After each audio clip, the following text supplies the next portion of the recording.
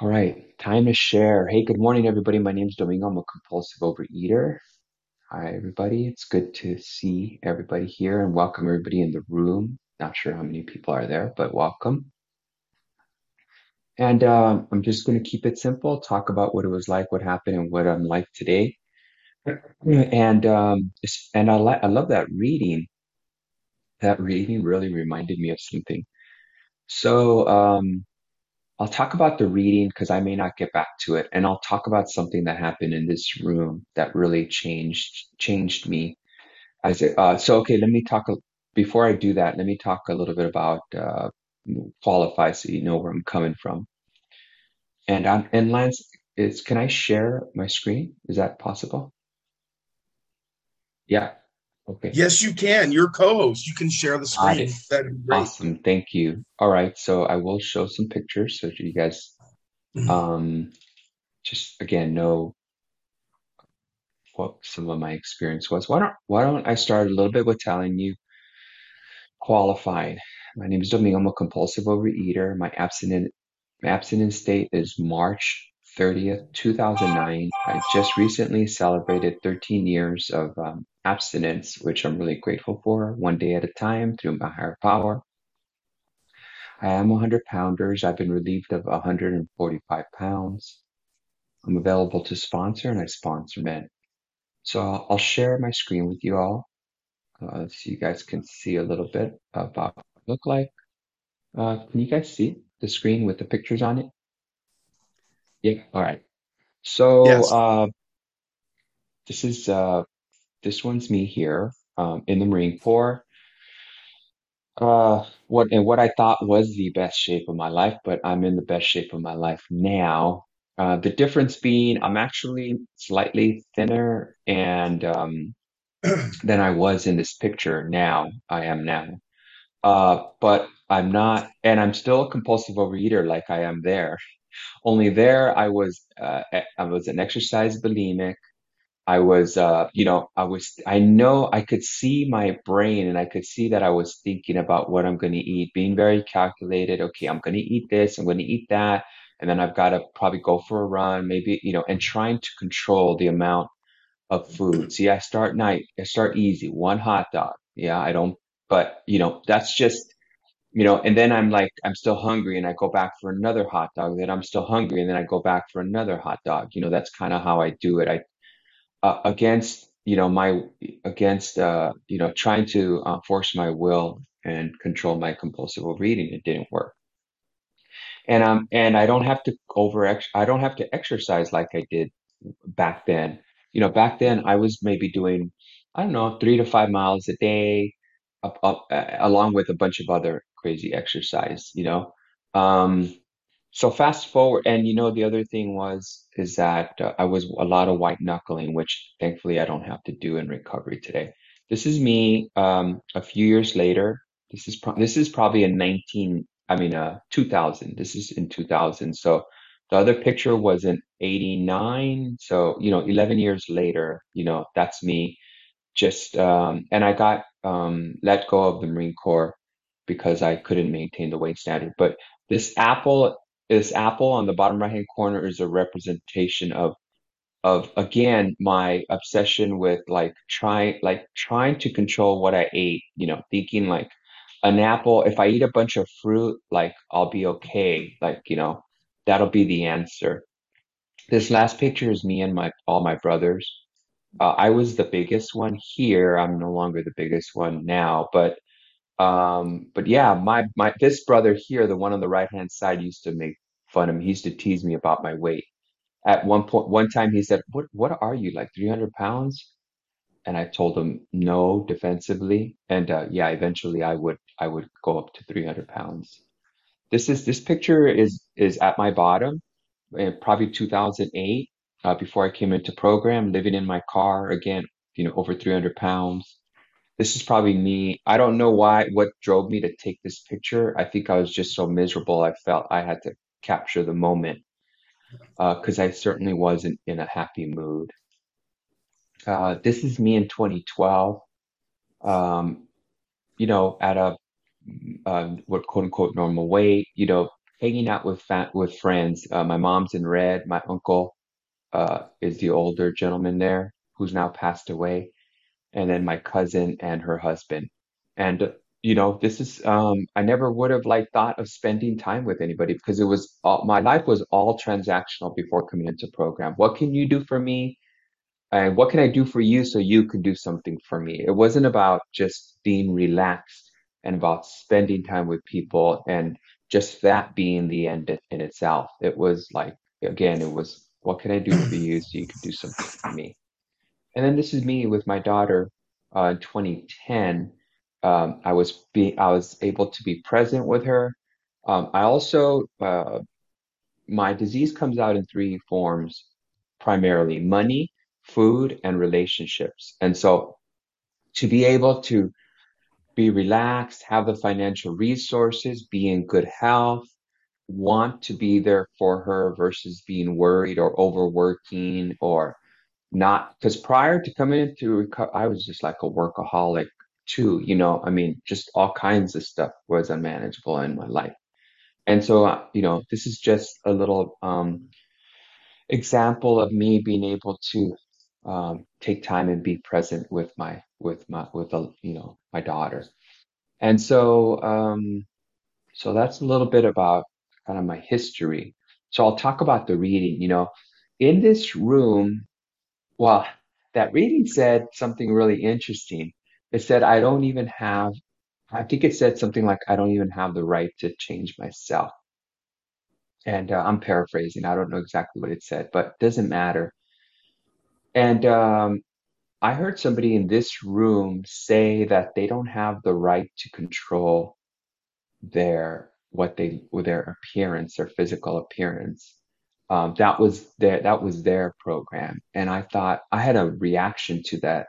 My mind said, that makes no sense at all. Of course, we have the right to change our appearance. Why do you think there's all these gyms and these, channels about how to transform yourself and these weight loss things to change what one wants to look like? It's kind of like an American right. It's the 14th Amendment or whatever, or 15th or whatever extra amendment in the Constitution of the United States for, human beings to change the way they look. And I had certainly pres prescribed, no, ascribed to that belief that I have a right to change the way I look. And, but when I heard that, it gave me a release because my whole life, exercise and my weight and what I look like were like this. They were intertwined. If I wanted to change the way I look, my go-to was exercise. I'm an exercise bulimic, so that was what I always thought. So every time I exercise, in the back of my mind, even in recovery, it was like, well, go a little further because those are extra calories. And I would look at my watch and I would see, oh, you know, 800 calories, 1400 calories. I would run. I wasn't doing it primarily for that. I had learned in recovery to be social with people and to make that the important thing. But there's thoughts and then there's the thoughts, the ones back here, the ones really driving the bus, the ones that are secretly and quietly in the dark with the real agenda, with the real agenda, like in the face of everybody and even to myself, hey, I've got a good reason for doing A. But in the back of my mind, you got those thoughts that are really, yeah, putting a face of that I'm doing this for this reason, but then I really want to get this outcome, those manipulating thoughts in the background that are really driving uh, and are really yeah, driving and affecting my life. So but that gave me permission to then separate exercise and what I look like. And so today, if I exercise, I exercise. I don't pay attention to how many steps I do. I don't have a step goal. I don't, if I do a run, I don't all of a sudden look at my watch to see how far I went and blah, blah, blah. That's just me. It's just, I do it because I want to have fun. And I do it because I want to stay healthy. And I do it because I enjoy it. It's a good physical release. And I don't exercise because I want to be healthy in some cases, meaning I don't go out for 2 hour runs anymore. I don't go out for 2 hour mountain bike runs anymore. Even though I can do it, I noticed that it's too much on my body. I don't know if it'll always be that way, but, but it's too much on my body. So I brought it down. If I go exercising, it'll be like an hour-ish, versus 2 hours. And I could do 2 or 3 hours of running. Just, God's blessed me with, some good cardiovascular health. Usually my resting heart rate is about 48, 48 to 52. So anyways, what was it like? Well, I'll give you the short version of what it was like. Scary growing up in an alcoholic home, and so scary, not just an alcoholic home, but in a scary, um, bullying, uh, school environment. Maybe it was normal, but to me, it was horrible. I School was horrible. you know, there'd be bullying, there'd be name calling, and I'm just not the type of person, like some guys can just dish it right back, and I'm not. I internalize everything, and it was so bad. I realize now, looking back, like things had to be so bad that I felt it was necessary to go to food to the point where I went to food so often that it became an obsession and a problem in itself. It used to be something that helped me through the day. It used to be something that made me feel better, that distracted me.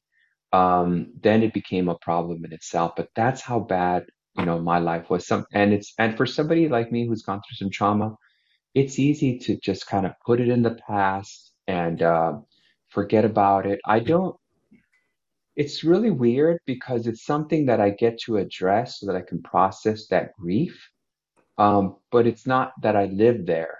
It's just that I've gotten to look at it very clearly, blamelessly, and myself and others, and just see it for what it is, so that I can kind of release it, and so those reactions and those tools and those compulsions to try to keep myself safe at all times, that vigilance and that trying to fawn, so keep everybody happy, everybody happy, nobody get mad at me. I got to keep myself safe, all that, so that I can release those behaviors and just walk in the sunlight, uh, you know, walk in the sunlight, a loving child of God, just confident that my higher power has me. And I get to do that today. I get to do that in so many new ways today, which I'm really grateful for. But it does go back. It does require going back and looking at all those things. And so that's how I became a compulsive overeater. I used food as a tool so much that, like the big book says, I had crossed that invisible line, and voila, I'm a compulsive overeater, and now I can't help myself, and now I've got a bigger problem than when I first started, or I've got an additional problem than when I first started. So, decades of that, then you saw me at my bottom, trying to be in between. I was trying to do everything to find a higher power to save me. That's all I've been looking for. It's a higher power to save me. Nobody had answers for my questions that I would have. As a young kid, I was asking questions about life and why are we here? And I learned that everybody was freaking winging it. And that scared me more than anything. I'm like, okay, the people it's like feeling the ground, shake underneath you. And, cause it's like all these people that are in authority and that I trust and that have teachers and priests and parents and what have you, they're all just winging it. They don't know either. So that was not comforting to me. But so I try to make all kinds of things my higher power. The military, for one, relationships, companies, the job, the boss, transferring all my family relationships over to my job. Okay, I think that's 5 minutes. 5 minutes. Okay, thank you. And it didn't work. Some stuff would work for a little while until I would get disillusioned, and because I'm making things my higher power that don't have the capacity to be a higher power. Nothing, riches, material objects, those things, it's all dust. I needed something. I needed perfect security. So when I came in, um, and fortunately, I've been able to find it, which the program, I gotta tell you, program has given me satisfaction on so many things, so many problems that I thought were outside of the scope of ever being solvable. I thought, no way can anything solve this problem? I've had it for too long. Whatever it is, a question, questions about the universe, um, concerns about myself and who I am and the world and how it operates, and just, guilt and remorse for things that I've done, that I thought I'm just going to have to live with. This is just what life is. You've got questions I've got questions that dog me my whole life and that torture me. They're my demons, so to speak, and I'm just going to have to live with them. I realized that with program, I've been released of them, and I didn't have to live with them. I thought I did, but I didn't. And it's been amazing. And I at first it started with my four step. I was convinced when I did my four step, it would the results would after we tabulated the results, it would come back and the bottom line would be, yes, your biggest concern that you are the coward that you think you are is true. That's what I thought. The fourth step was the results were going to come out like a grade. Result, coward, you know? Um, it didn't turn out that way. It didn't turn out that way. That was just one of the things. It like all the negative things that were on the so forefront of my mind took a back seat, and then all the good things like came back to me. I was able to like appreciate even the struggles and challenges. It's like I got my whole life back, you know. Whereas all my negative things during my active disease were constantly in my face. I've also loved the third step because I love that we can ask for and create the higher power that we need. And so today I have no problems. And when I notice I have a problem, I realize that I'm limiting my higher power's power, and that I need to go back and take a look at that, at my relationship with my higher power and what I think my higher power is. And I've had to go back and look at that, especially this last year or two when I've been in a program for emotions and trauma and relationships. I really needed a new higher power, and I've been able, one that can reparent me, and one that can teach me what unconditional love is, and one that can make it easy for me.